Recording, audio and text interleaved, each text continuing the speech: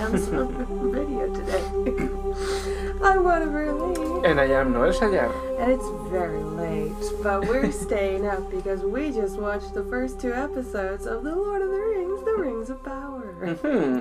So we want to record the podcast when we have everything fresh. And also when we're feeling a little manic. Yeah, so just overall first impression, like if I just had to give it a yay or a nay, it's a yay, it's a pass. It's definitely a yay. It's a thumbs up. Yeah. I'm having pretty much the reaction that I predicted I would, in that it's still something I gotta process before I can really judge whether or not I liked it. Well, we'll get into it. How are your initial thoughts? How do you feel after? Well, I mean, visually it's astonishing, but it's something that we already know. So that was... Yeah, it lived up to the imagery in the trailers. Yeah, so that was not something that I really Although, I must say, there were more moments that felt a little green screeny than I was expecting. Oh. There were clearly, a lot of shots where they were meant to be outdoors, and I was just like, no, they're on a sound stage right now. The lighting was just kind of off. Yeah, other than that, very visually pleasing. Yes. The thing that I like is, I like how they introduce, I guess, the evil into the story. Yeah, okay, so I felt like that was a little abstract, and that if you didn't really have prior knowledge of the Silmarillion and what was going on, it would be a little confusing. I don't particularly think so. I mean, probably you don't know all the details, but you know that Sauron is around there, and he started to become more active, I guess. Oh, I thought you meant, the way... the tree was destroyed at the beginning. No.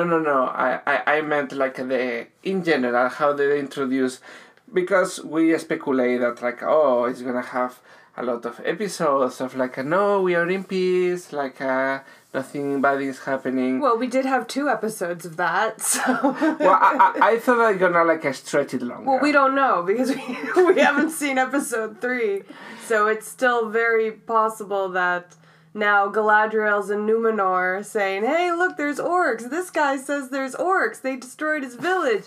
And they're like, I don't know. Should we believe her? You'll see. It's not over yet. But I thought they were gonna try to be a more cagey and subtle, a Forlong. And, they introduce, the destroying village. Even Gil-galad just, realize in the back of the leaf, that blackness spreading. Yeah. So...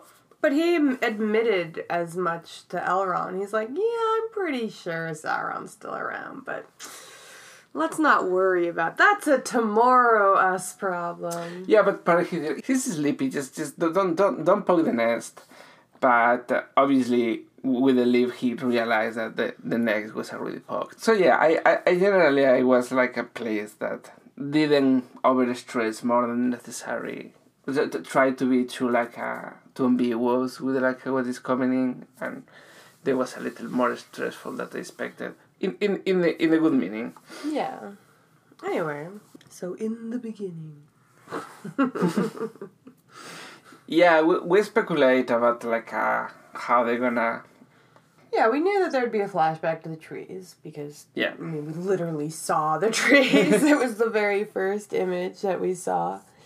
And it was, of course, Finrod, Galadriel's brother, who is the first elf that we ever saw.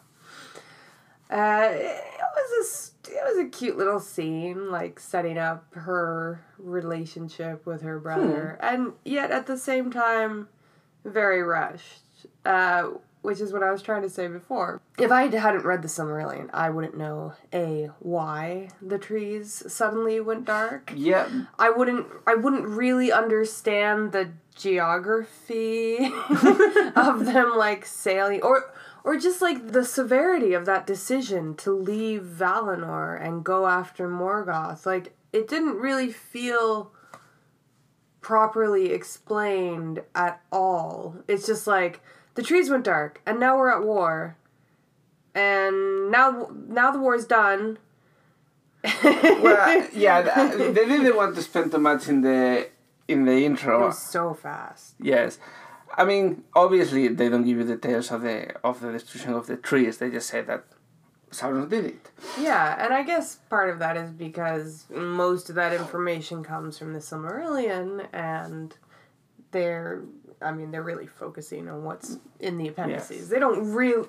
We know that they have the rights to show some of the stuff from the Silmarillion, but not the bulk of it, that's for sure. And I don't think, like, for the people that they are not familiar with the for the Lord of the Rings itself, it's probably enough. It's like, Sauron did it, just move on.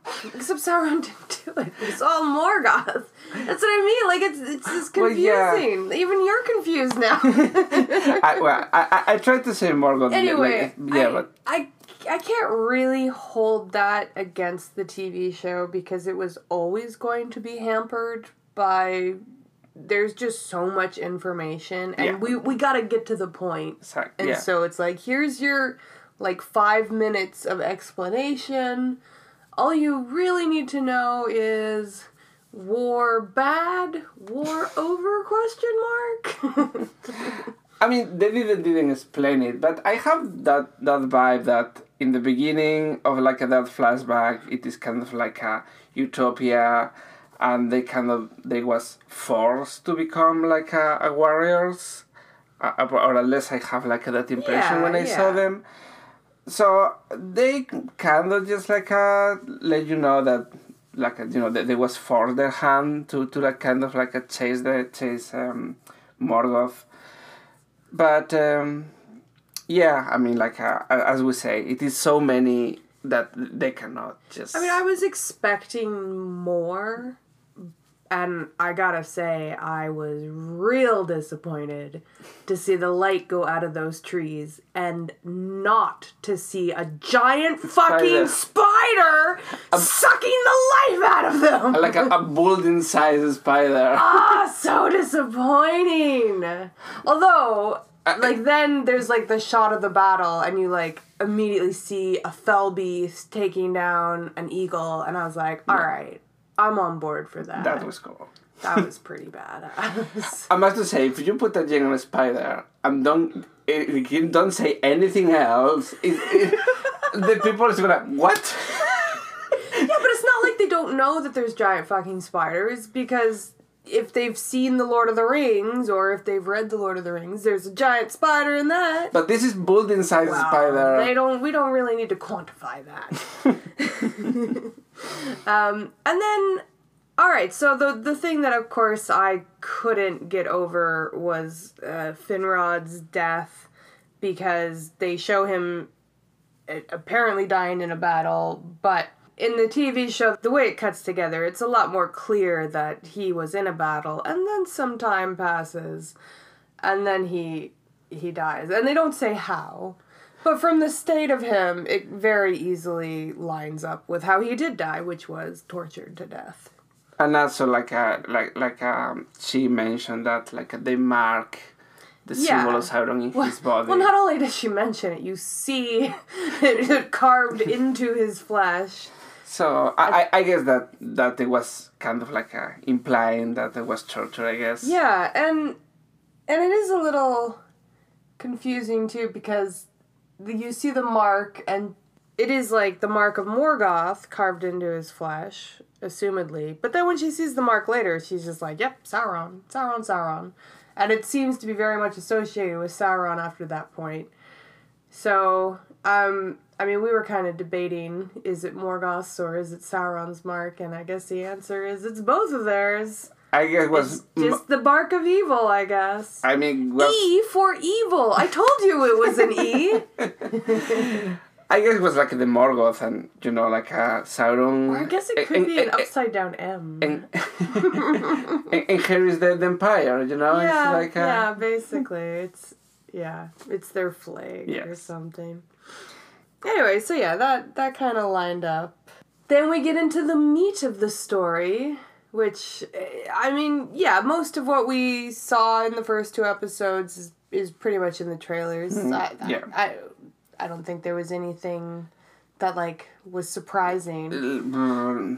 But the very first scene post-flashback is them going into the northern wastelands. We finally got, like, the confirmation. It's the Forward Wath! The Forward Waith? The Forward Wrath. The Forward Wath.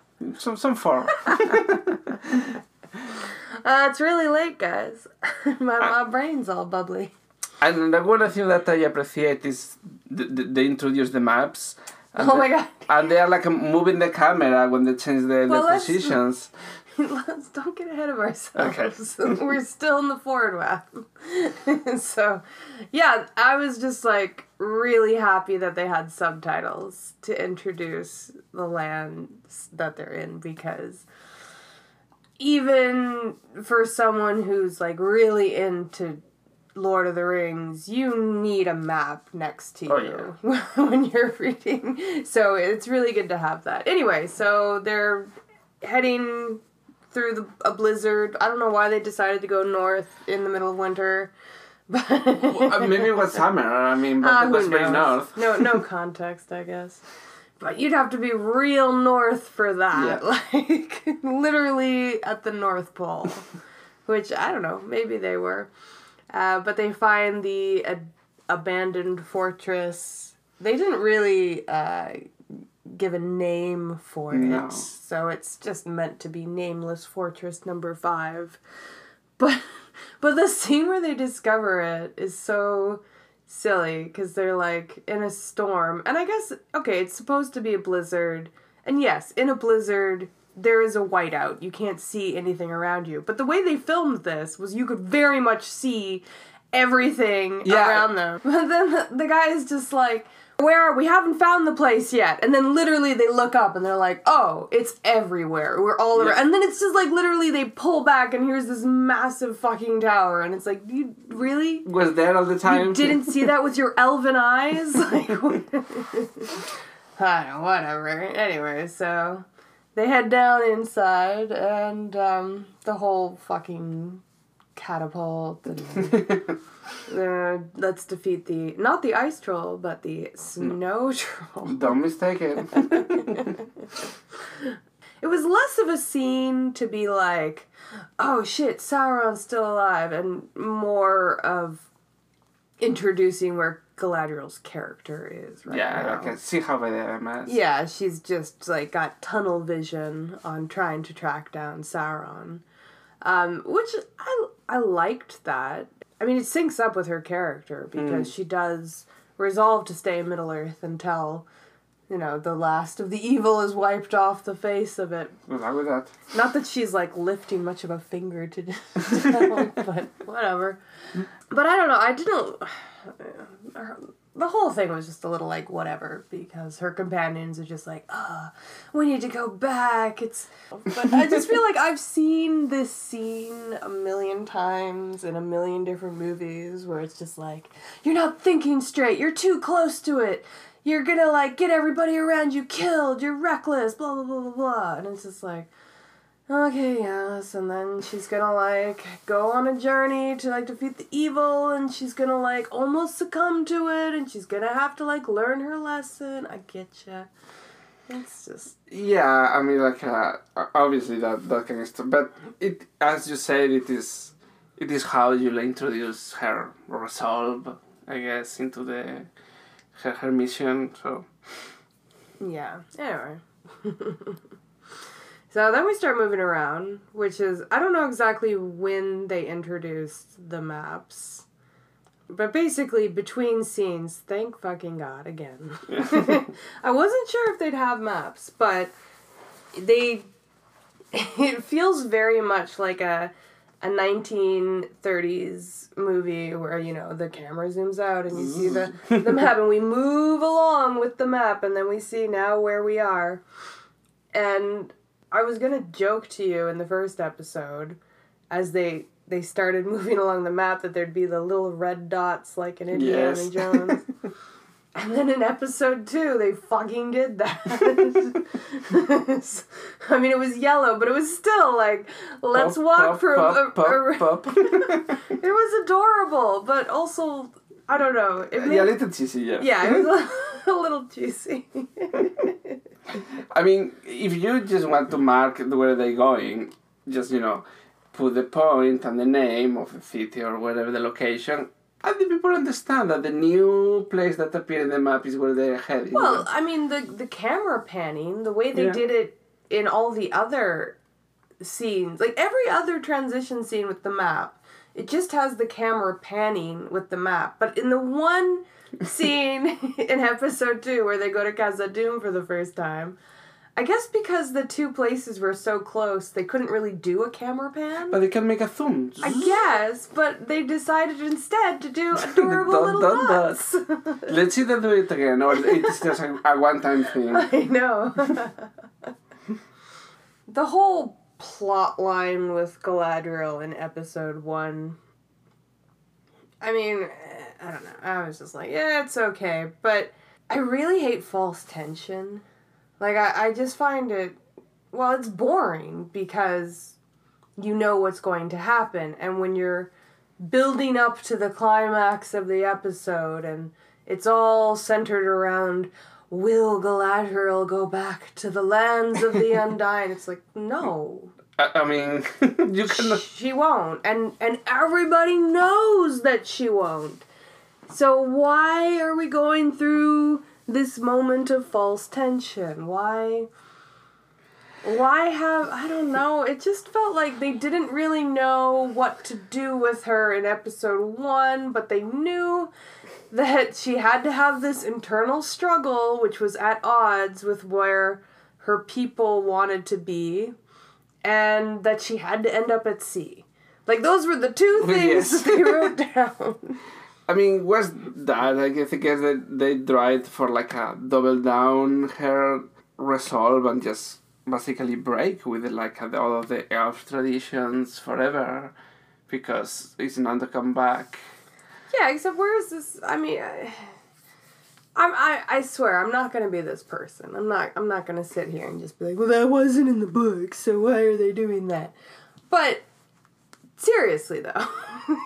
So you are gonna be. I mean, this is not like,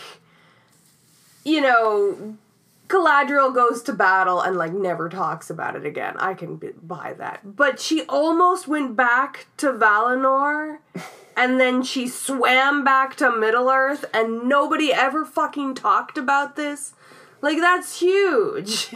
Yeah, because also I was thinking about the logistic. I mean, technically she jumped for the ship just in the edge, just when you enter in Valinor. But then you have this like a breaked ship with humans. But the humans, they're not sailing close to Valinor. Oh my god. Well... So, how close they are to the coast? Yeah, so... Well, we're skipping to episode 2 now, but yeah, as she's like swimming across the ocean back to Middle-earth, she finds another shipwreck, which we find out later, well, possibly, that it comes from the Southlands. We don't know if Halbrand was telling the truth. But he says they're coming from the Southlands, like the Harad. But she is coming from the far, far west. So, were they sailing to the Undying Lands? Like, I'm assuming that they are heading to Númenor. And then they got lost, and then they started heading to the Undying Lands? Like... Well, I mean, I don't know how much lost. Are you telling me Galadriel swam all the way back to Númenor? Like... Is the thing. Is the only explanation that I see here. That's... And never mind the whole false tension of that moment. Like, just the fact that then you have to justify the fact that she jumped off a ship into the ocean with no plan. Like, what was her plan? You can't swim. Well, apparently elves can swim for like a days. It would have been weeks. Exactly. I mean, like, how long was that trip? That trip in ship? at least a week. And it's just so undignified. I almost would have accepted it if, like, the ship itself didn't go into the Undying Lands. Like, when the elf maidens started, like, de-armoring everybody and, like, taking their stuff, I'm like, okay, are they, like, leaving that on the boat? I didn't think they're gonna throw them through or something like that. But I was like, okay. And then also, because all of these soldiers, they're getting rewarded for their service and they're heading back to Valinor. Well, where do these elf maidens fit into this? What are they being rewarded for? No, I was thinking about that. That maiden is gonna come back to return the ship. But that's what I mean. They need to go back with the ship.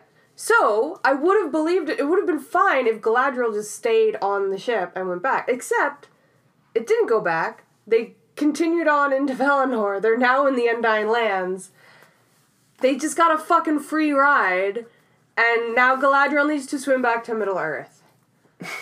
Like, it's just, like, narratively, it's real dumb. I don't know. For me, like, the part where she swimming back to Middle-earth... There's so many better ways to get her to see. I mean, what was basically my main... concern from these two episodes. Like, literally, here's how it should have happened. Like, it should have, like, the same thing they they tell her she's going onto the ship back to Valinor, and then, you know, cut to her sneaking away, getting on a ship, and then going to Numenor.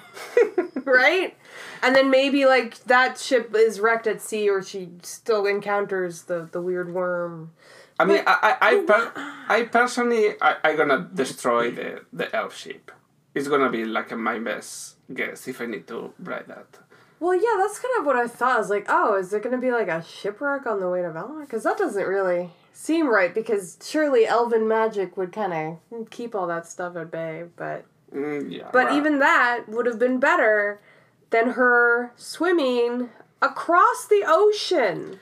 For, what, 3 weeks? And again, like, kind of... going back to my visceral reaction to the catapult thing, it doesn't look cool, right? Like, I must have said, when I think of, like, epicness, I don't think of someone swimming by themselves across the Atlantic Ocean. That to me looks stupid and pathetic. I mean, I guess, like, I can assume that the shipwreck from, like, the Southlands, because they was, like, without direction and closer to Valinor than they should. But there's just no way. Like, it's not, like, off the coast of Numenor. Oh, no. They would have been way, drifting like, for insane. weeks. Like, it's just insane. It's better drifting for weeks than swimming for weeks to me. None of it makes a whole lot of sense. Anyway, I'm not gonna get hung up on these things. There's other things to get hung up on. Well, going to things that I thought were pretty pitch perfect, the Harfoots. Yes, I enjoyed them. I don't know, I felt like they just hit all the right notes for what a halfling society should be, and... Honestly, they have more time on the screen than I expected. What do you mean? No, I thought they're gonna focus a lot of Nori, and they just like don't spend too much time in the village or in like the other characters, like in the elders, like the father, the other people in the village.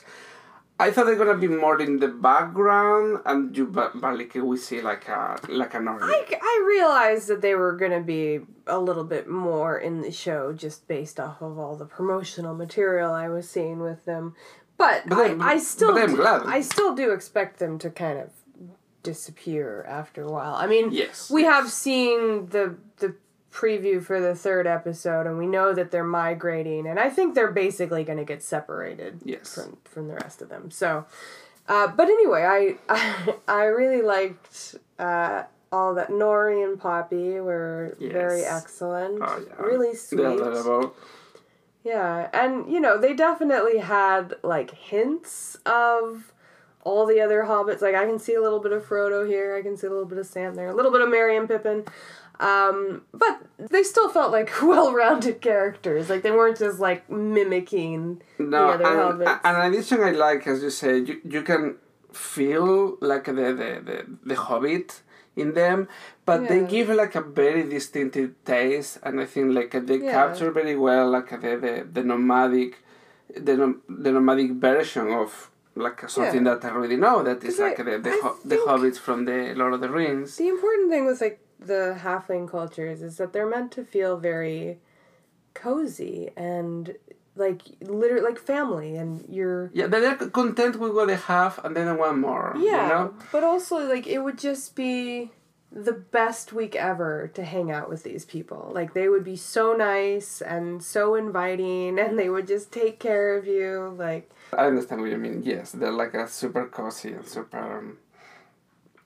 No, but I love it with how they protect them, so 10 of 10. And of course, the elves and the dwarves are pretty much exactly how you would expect, but...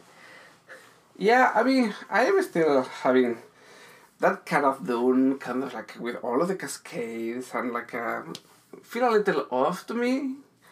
Why? I love it. And I like it, but it is not what I expected. I expected more like more mining, more like a dark, not like this kind of paradise. Yeah, but how can you live in a place like that? That's the whole point. Like, that's not a home. Like, they have a mine. The mine is beneath them, right? But this is a city. This is a home. Like, it should look like a livable space. I don't see why you would dislike that. Well, I mean, it is not that... Because they are different. They like maybe they don't enjoy the same thing that us. They don't need this greenery. Well, they need food and they need water. Yes. They need light, so I don't see why not. No. I mean, I think it's very much in keeping with the dwarves. Yeah, I mean, like, I always assume that They're supposed to be, like, in harmony with the mountain, you know? They're not... Well, they're greedy. I don't know. Well, they become greedy. That's their Yes. downfall. But one assumes that the greed is spurred on by the ring of power they are given. So they are slowly corrupted. Well, they was greedy before. So, what's about the non-Gandalf? Well, we still don't know Yeah. much about him. But they're, like... They're clearly wanting you to think that he's evil. Well, of course, they have a lot of, like, shots of just him being kind of, like, freaky and intimidating. But also, the really, like, blatant moment in episode 1 when they're in the ice cave and they're like, my hands are so cold I can't feel the flame. And Galadriel's like, no, it's because of the evilness. It's so evil. Flames give off no heat. And then in episode 2, when Nori touches the fire around the stranger, it's the same thing. She says they give off no heat. And I'm like, well... They're connected, or...? Like, there's no way that they wrote those 2 lines that close together, and they weren't thinking about it. So I feel like it's probably a red herring, because it's so obvious. And there's other moments, too, where he's meant to look very intimidating and scary to the halflings, so... It feels like they're trying to make us think he's evil. But I think it's a double bluff. Oh, he's definitely because he is evil. Because he's Saruman. I think it's more... Even, like, the scene in the second episode with, like, where he uses the fireflies and he kills them, basically. Not basically, he straight up kills them. He uses them. I think it's kind of showing that any means necessary attitude, and that's very Saruman to me. To me, the feeling that I have for the stranger is he's pure. And he's pure in the meaning of, like, he's not good or he's bad. He don't have any direction. Mm-hmm. And, like, in fact, when he showed himself threatening, I see him when you create something and you put it in the world and know nothing about the world, and he's just confused, and he's just like it's not good or bad. It's just a force of the nature without control. Yeah, I understand why he's acting that way. Yeah. I'm saying the TV show is choosing to present him that way. You gotta understand, there's two sides to everything, right? I'm not talking about the character. I am talking about how the showrunners are choosing to show him. And they're doing it in a way to make us suspicious of him. So that it's more surprising when they reveal that he was Gandalf all along. But anyway. And of course, speaking of fireflies, so, of course, we were not pleased with those lanterns when we were like, this is a fire hazard, you would not make these kinds of lanterns. Couldn't be magic, halflings don't have magic. Well, we learned that apparently those lanterns are filled to the brim with fireflies. Like 1,000. Like, how many fireflies? We were trying, okay, so never mind how many hours it would take for you to fill one of those lanterns, which is probably just impossible to fill it. Even if you filled it the whole way, I don't think fireflies would create that much brightness.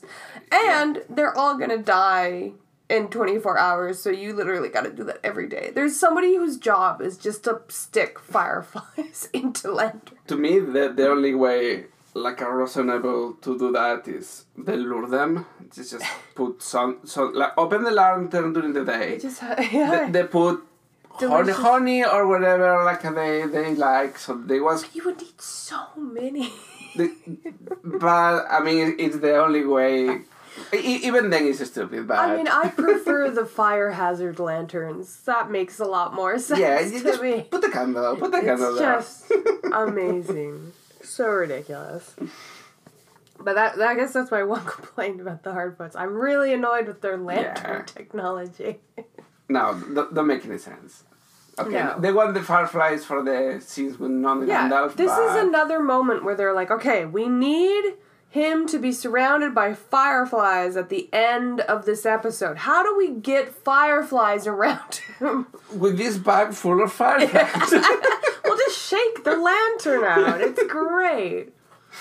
I don't know. It just feels like a little lazy to me. Nah, yeah. That was a little weird.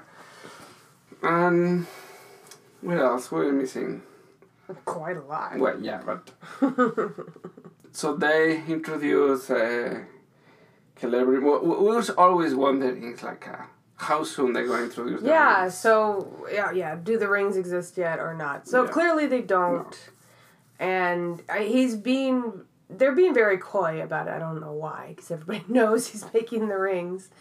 But, Celebrimbor is introduced in episode 1, and he's basically asking Elrond's help for a special project that he's got going on, which is actually just to build the forge to build the rings. Yeah.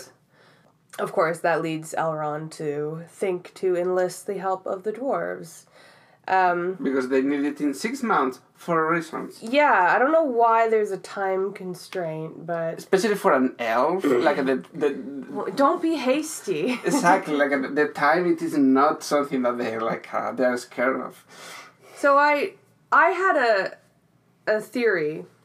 Well, basically, if the rings were introduced in episode 1 and they already existed, my theory was that Celebrimbor was actually going to be Sauron in disguise. Right? This is mostly because, Celebrimbor, he dies after the rings are made anyway, so he could have just died off screen. But I was like, that's the only way you could have him, surrounded, to have him, near the rings as an elf, but not be obviously Sauron disguised as an elf. If he took the appearance of a known elf. But, of course, if the rings haven't been created yet, he can't be Celebrimbor, because Sauron never touched the elven rings. Those were made completely without him. So, anyway, that was my fun theory. But that's dashed now. No, I honestly, I never... Unless the rings were created off screen, and this forge, it's all a ruse. It has nothing to do with the Rings of Power. He's making a forge for some other reason. No, I never thought of the rings. I mean, it's gonna just take all of the interest from the TV show to me. Honestly. I think it's still gonna be season 1, though. I think by the end... Yeah, they have to. Now we gotta, like, see everybody getting corrupted by the rings. We can't end the series with the rings being created, because we need to get to the war to kill Sauron. But I personally gonna end the first season with the creation of the Forge, and the rings might be created in the second season. I suppose, but I mean, get to the point. I want me my war. Yeah, and of course, Halbrand, my other top contender for Sauron in disguise. I actually thought he was going to be from the north, like the, even like north of Rohan, to like where the proto-Rohans lived. I thought that's where he was from. Now he claims he's from the south, despite being in a ship nowhere near the south. So we don't really know if he's being honest or not. And we do know that he's hiding something because he's got this, like, secret pouch. Yes. Which is obviously holding a ring that has his true identity because it's the one ring because he's Sauron. I think he's a Númenorian. I mean, I guess he could also be a Númenorian, but they're going to Númenor in the very next episode, so if he were Númenorian, that would be given away pretty fast. Well, maybe they do in the third episode. Oh, maybe. But what's the point of making him a secret Númenorian? I don't think they're gonna make it secret. I think he's a Númenorian openly, but Tobiri has a secret. Why lie about it then? I don't know. Maybe he don't trust like Galadriel. He's an elf. I suppose, but what's the point of making it a big secret? Well, because they're gonna reveal you in the next episode, I guess. This doesn't make any sense. Well, that would be like the dumbest reveal ever. Like, we're gonna build up this big secret and then tell you in the next episode, and it's not even gonna be anything that matters to anyone. Because what would, like, it would even matter to Galadriel if he was Númenorian or not. I don't know, but maybe he will have a role when he arrives to Númenor, because... I suppose, but it doesn't make any sense for him to lie. Well, I mean, I don't know, it was my theory. Okay. I suppose instead of being a random Southerner, he could be a random Númenorian. This changes everything. Well, except he's none of these things, because he's Sauron. Gil-galad. He didn't appear too much. But to me, it's a little plain, I guess. He's exactly what I told you he would be. He's the person that they just come to for exposition. That's all. You think he's gonna have a main roles other than appear in the background? Other than just for people to check in on him and for him to look concerned once in a while, no. He's not gonna have much of a role. Like, obviously he's gonna, like, ride to battle at some point. Well, yeah, obviously, but... He's, you know, he's like the police chief. You just check in with him once in a while, and he's a great character. Everybody loves him, but he's not the main focus. Yeah. Yeah, to me it was a little like a meh, but as I say, he just have like a few scenes, so... Yeah, I don't think we're gonna get much more out of him. I think that he's gonna be pretty one note. Unlike dear Elrond. Well, yes. Who has certainly lived up to his punchable face. Yes.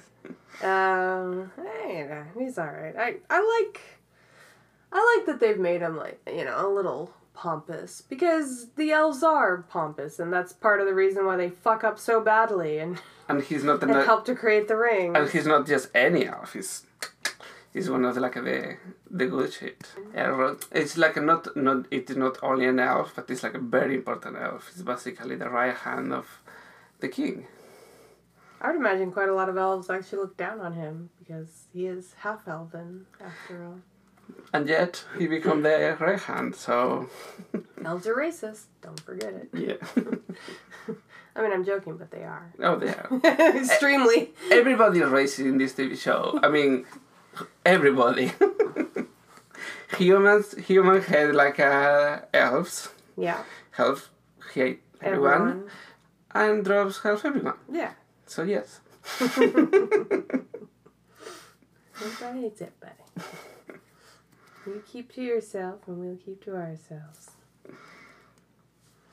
I like Disa. Disa was alright.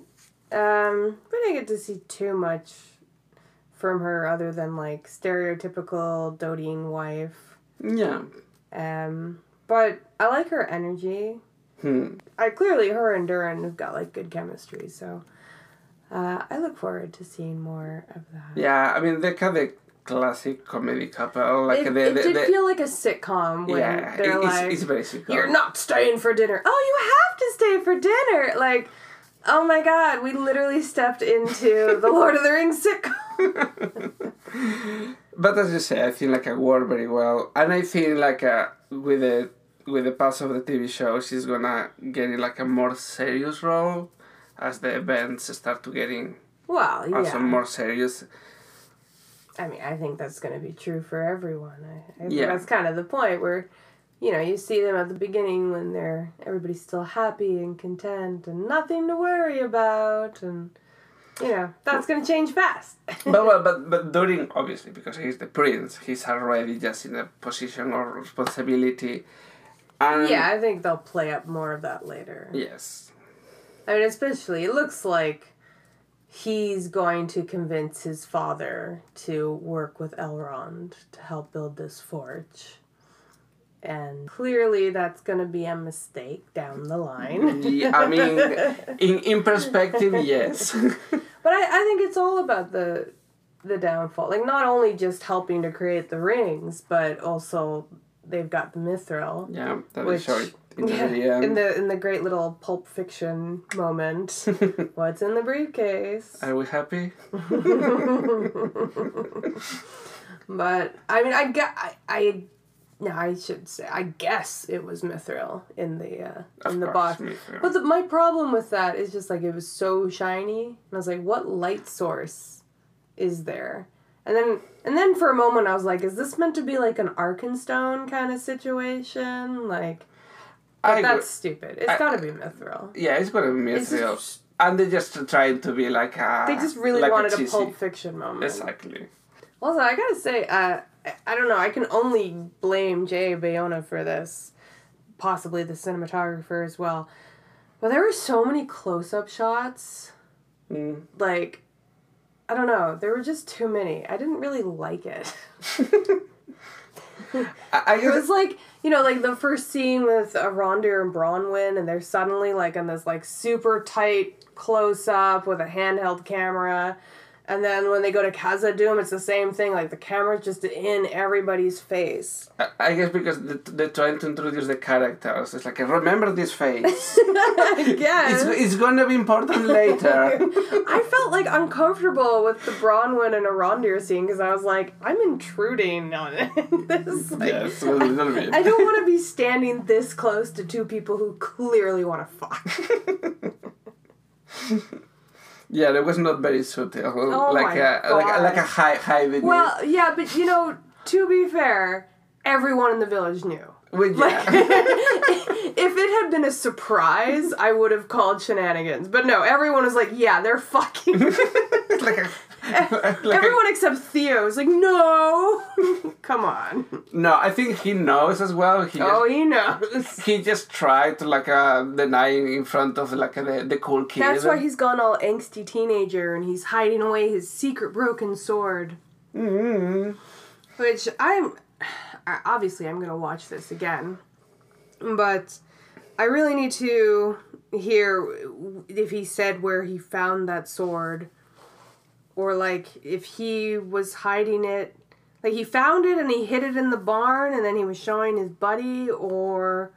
It's what I get, but... I was kind of confused about where exactly the sword came from.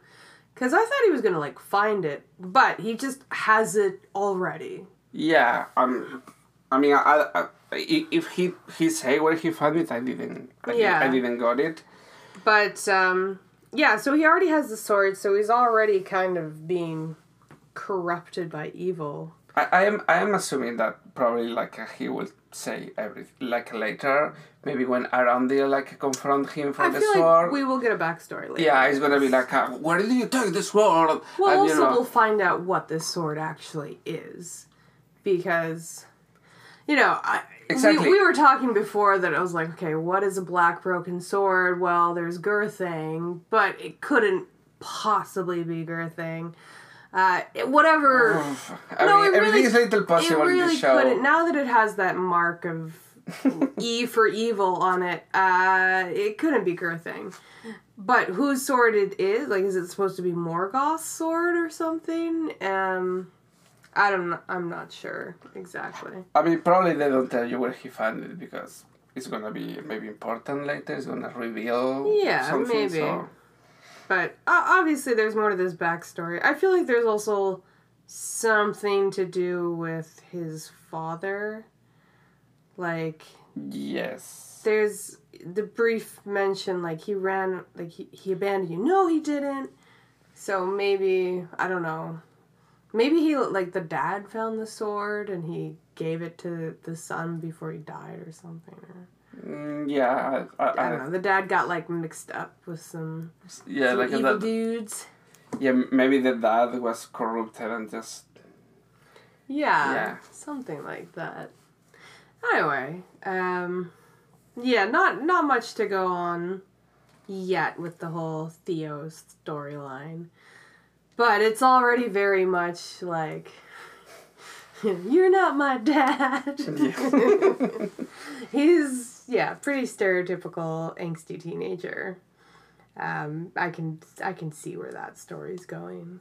I'm not sure exactly how it'll end, but probably also like in the way that you're gonna fight, but in the very end you're gonna understand that he really loved him. Well, it can only go one of two ways. So that's option one, and option two is obviously he ends up evil, which is not really beyond the realm of possibilities, because this show is gonna have a pretty heavy ending.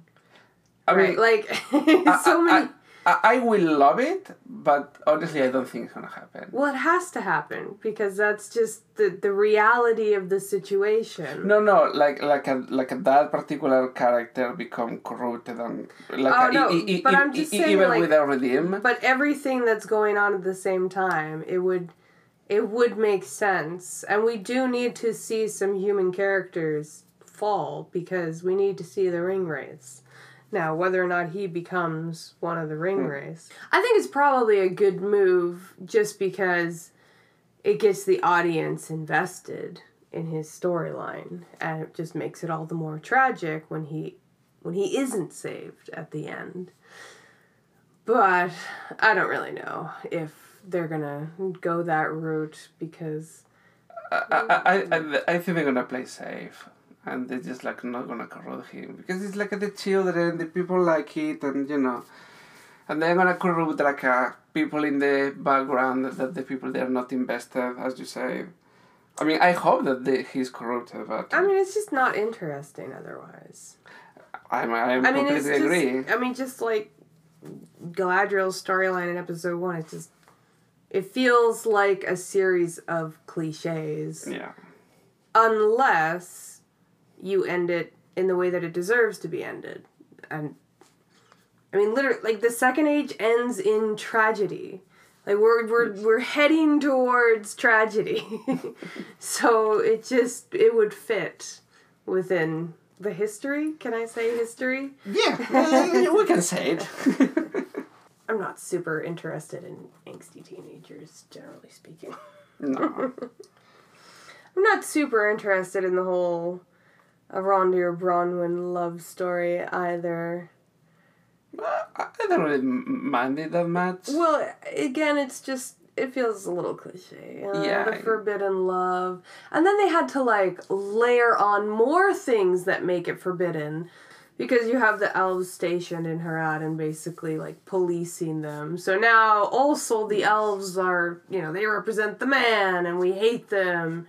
And so it's just like an extra layer of forbiddenness, and it's like, Yeah, they build up like this animosity between the elves. Was it necessary? I don't know, but we had it. Yeah, I don't know.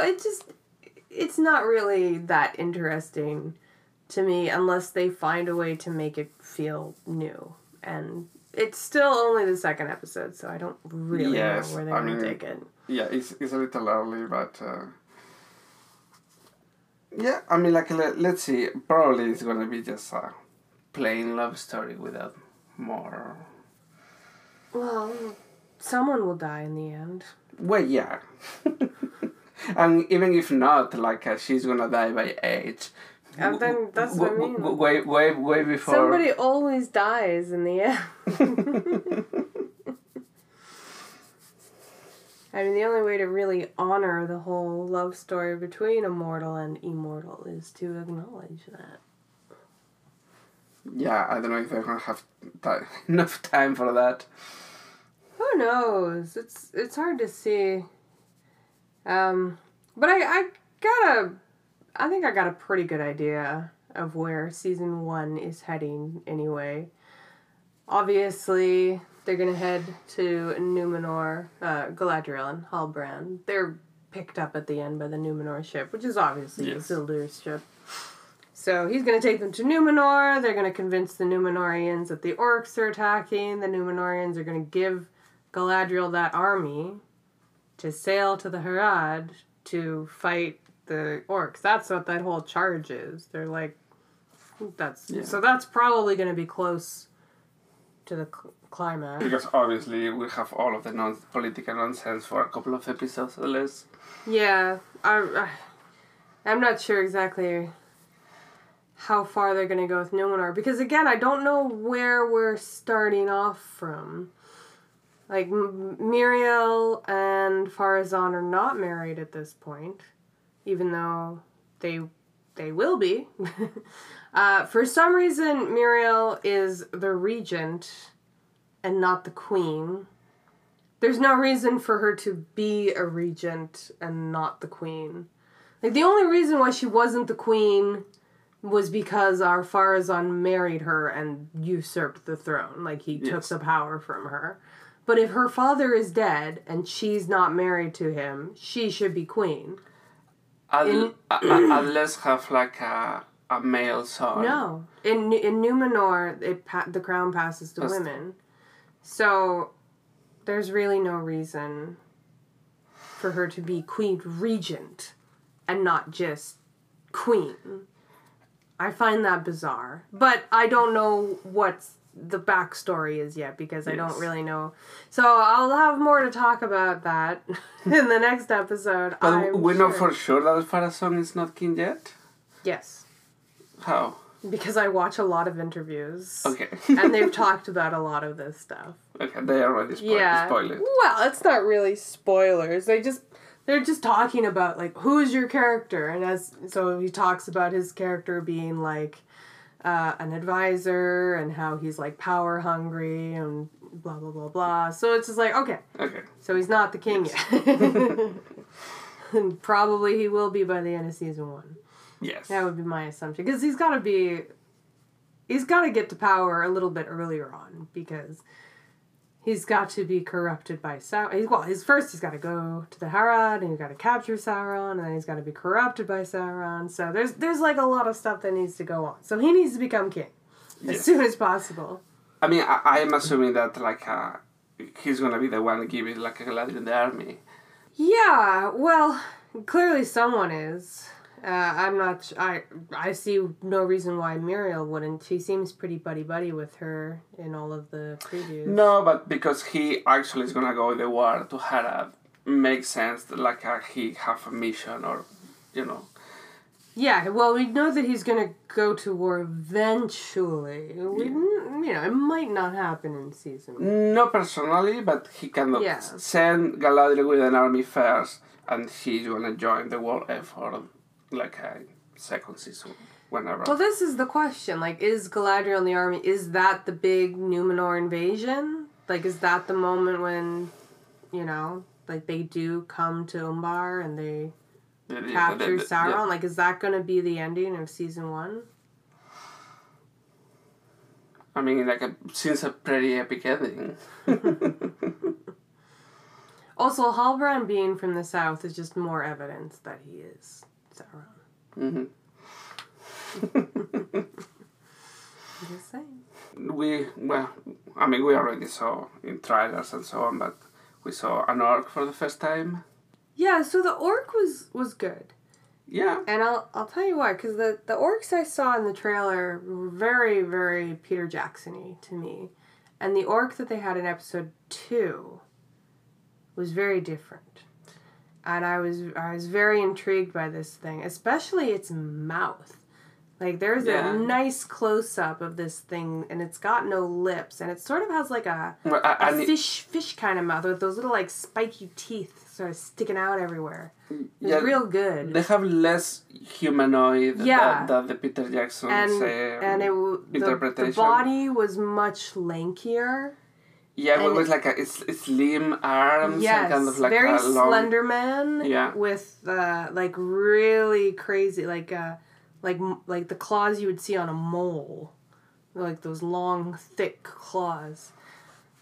And generally, I have more supernatural.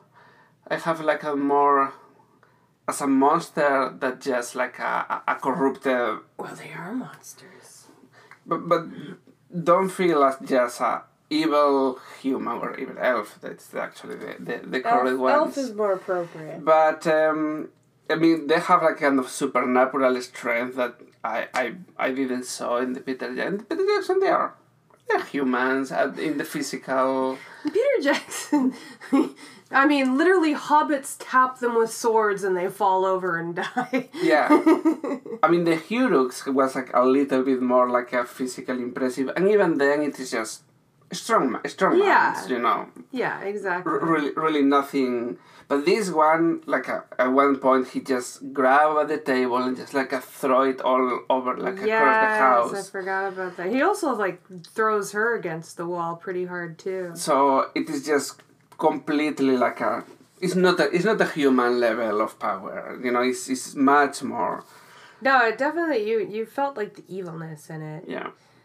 It was real good. So I'm and I like the touch of this, like the bone, like at the school. I don't know, we saw in the trailer some of the orcs wearing like skulls. I don't know, it's a hat or a mask, but it is there. It makes me feel pretty, okay.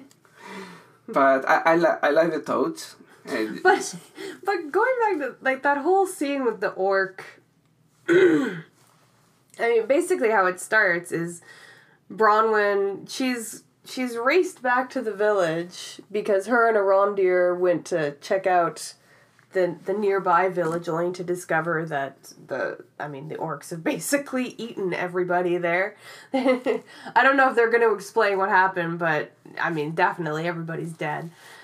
So she races back to warn everybody in the village, and when she gets home, she finds this massive hole in her floor and realizes that like the orcs have crawled up. But Theo's hiding, I want to say, in the stove, which seems like a really bad hiding spot. Yeah, I didn't know exactly what is the purpose of that. And so she opens the door, and Theo's like, oh my god, run, get help. And so she runs to the door, and he closes the door and gets back in the oven.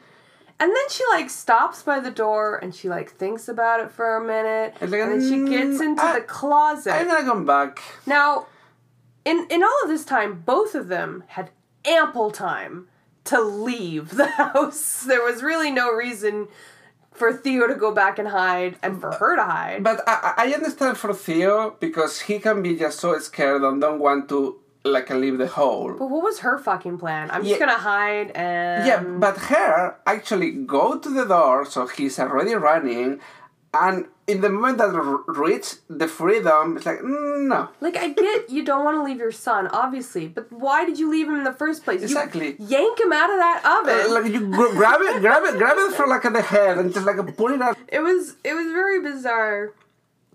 And again, it just felt like, The writers knew they had to get to a point where both of the characters were hidden and an orc is sniffing around for them, and they couldn't figure out how to do it. So the characters just wandered into the cupboards. Like... Yeah, I don't know.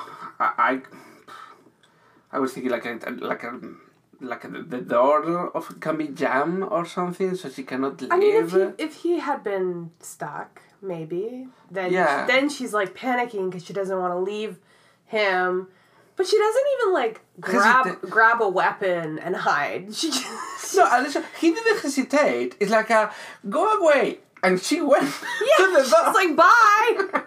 Good luck. It was very bizarre. Yeah, her reaction was not very natural. But the ending of that scene was pretty badass. I mean, obviously it ends in like a fight. Very cool, yes. But then she like takes the severed head back to the people, just be like, "You want proof? Here." And I was like, "Okay, that I like. That was it." I don't know, not clever, but it was like, that was cute. No, it was cute, yes. I think overall, like, good. I would say even better than I expected. Not expected bad, but you know. But I guess was pretty much what I can wish for.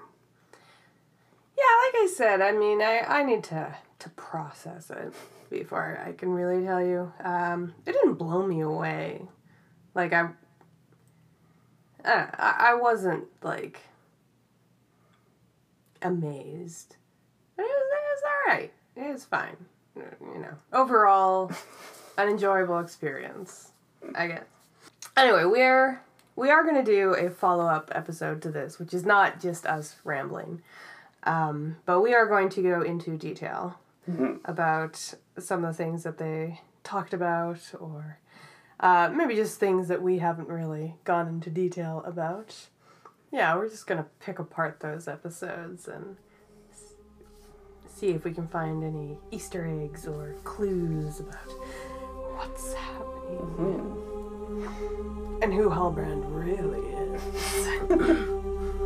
Very tall he was, as tall as are the men from the misty hills of Hithlum. Bye. Bye.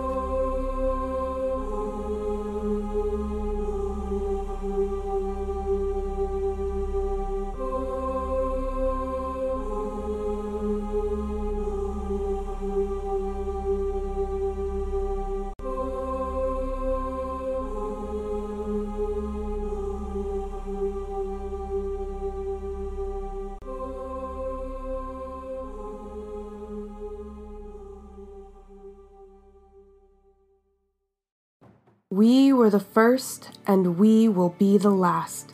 From Morgan James Fiction comes the exciting new historical fantasy Orope, the White Snake, by Guinevere Lee. The Whisperers of the Gods have seen the vision, the gods destroying the world in a flood because the old ways have been corrupted and forgotten. 3 are chosen, Tersh, Kareth, and Shadi, to go out and warn the world. The gods must be appeased. In Orope, the White Snake, Tersh must leave her children and travel to Mataway, the kingdom in the mountains. She also must care for Kareth and keep him out of trouble. Kareth, told since birth that he is destined for greatness, has been expecting this moment. Certain that he is ready, he quickly discovers that his confidence and curiosity have a tendency to lead him into dangerous situations. Shadi finds himself traveling alone to find the people of the jungle, the Petsahalpa. The jungle seems like a paradise until he discovers the darker rituals practiced within. Samaki is a merchant who returns to Mahat to find his home destroyed, his father dead, and no one to buy his expensive cargo. With his first mate Tuhark, the merchant struggles to move forward after his entire world has been upended. The stories of these 4 travelers intersect and entwine with each other as they move towards their destinations. Guided by visions, the Whisperers must use their wits to survive in these strange new lands that would rather use them as political pawns than listen to their warnings. Available in paperback, digital, and audio wherever books are sold. To learn more, visit GuinevereLee.com, GuinevereLee.com. And thank you for listening. Music provided by bensound.com.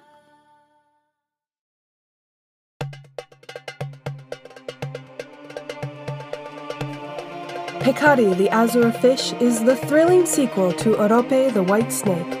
Orope introduced historical fiction fans to a unique fantasy world inspired by Bronze Age history and mythology. Pekari takes them further, going to new kingdoms and introducing new characters. The gods are still angry, but the whisperers of the gods are closer than ever to saving the world from a terrible flood. Kareth is still working for the powerful Imhotep. Kareth hopes Imhotep will help him deliver his message to the ruler of Mahat. But everything changes when the sorcerer Dedelian takes an interest in him. After the winter snows have melted, Tersh decides to head into the mountain kingdom of Mataway to reach the city of Nesete. Lost in this strange land, she must rely on the help of Tuthalia, a soldier with an unknown past who plans to return home and start a family. Shadi's journey seems doomed by the death of their leader, but the hunter Kset promises to lead them through the jungle. There are sinister things in the jungle, though, and their journey is beset by disease and attacks from wild animals. Samaki sails east, a last attempt to make a good trade that will save his livelihood. The Middle Sea has changed since Samaki last sailed, though, and the waters are rife with the ruthless sea people. Continue this wonderful journey with Guinevere Lee as she takes you through the fantasy world of Pekari the Azure Fish, the sequel to Orope the White Snake. Ebook, paperback, and audiobook out now. You can buy it on Amazon, Chapters Indigo, Barnes & Noble, and wherever books are sold. For more information, please go to the website guineverelee.com.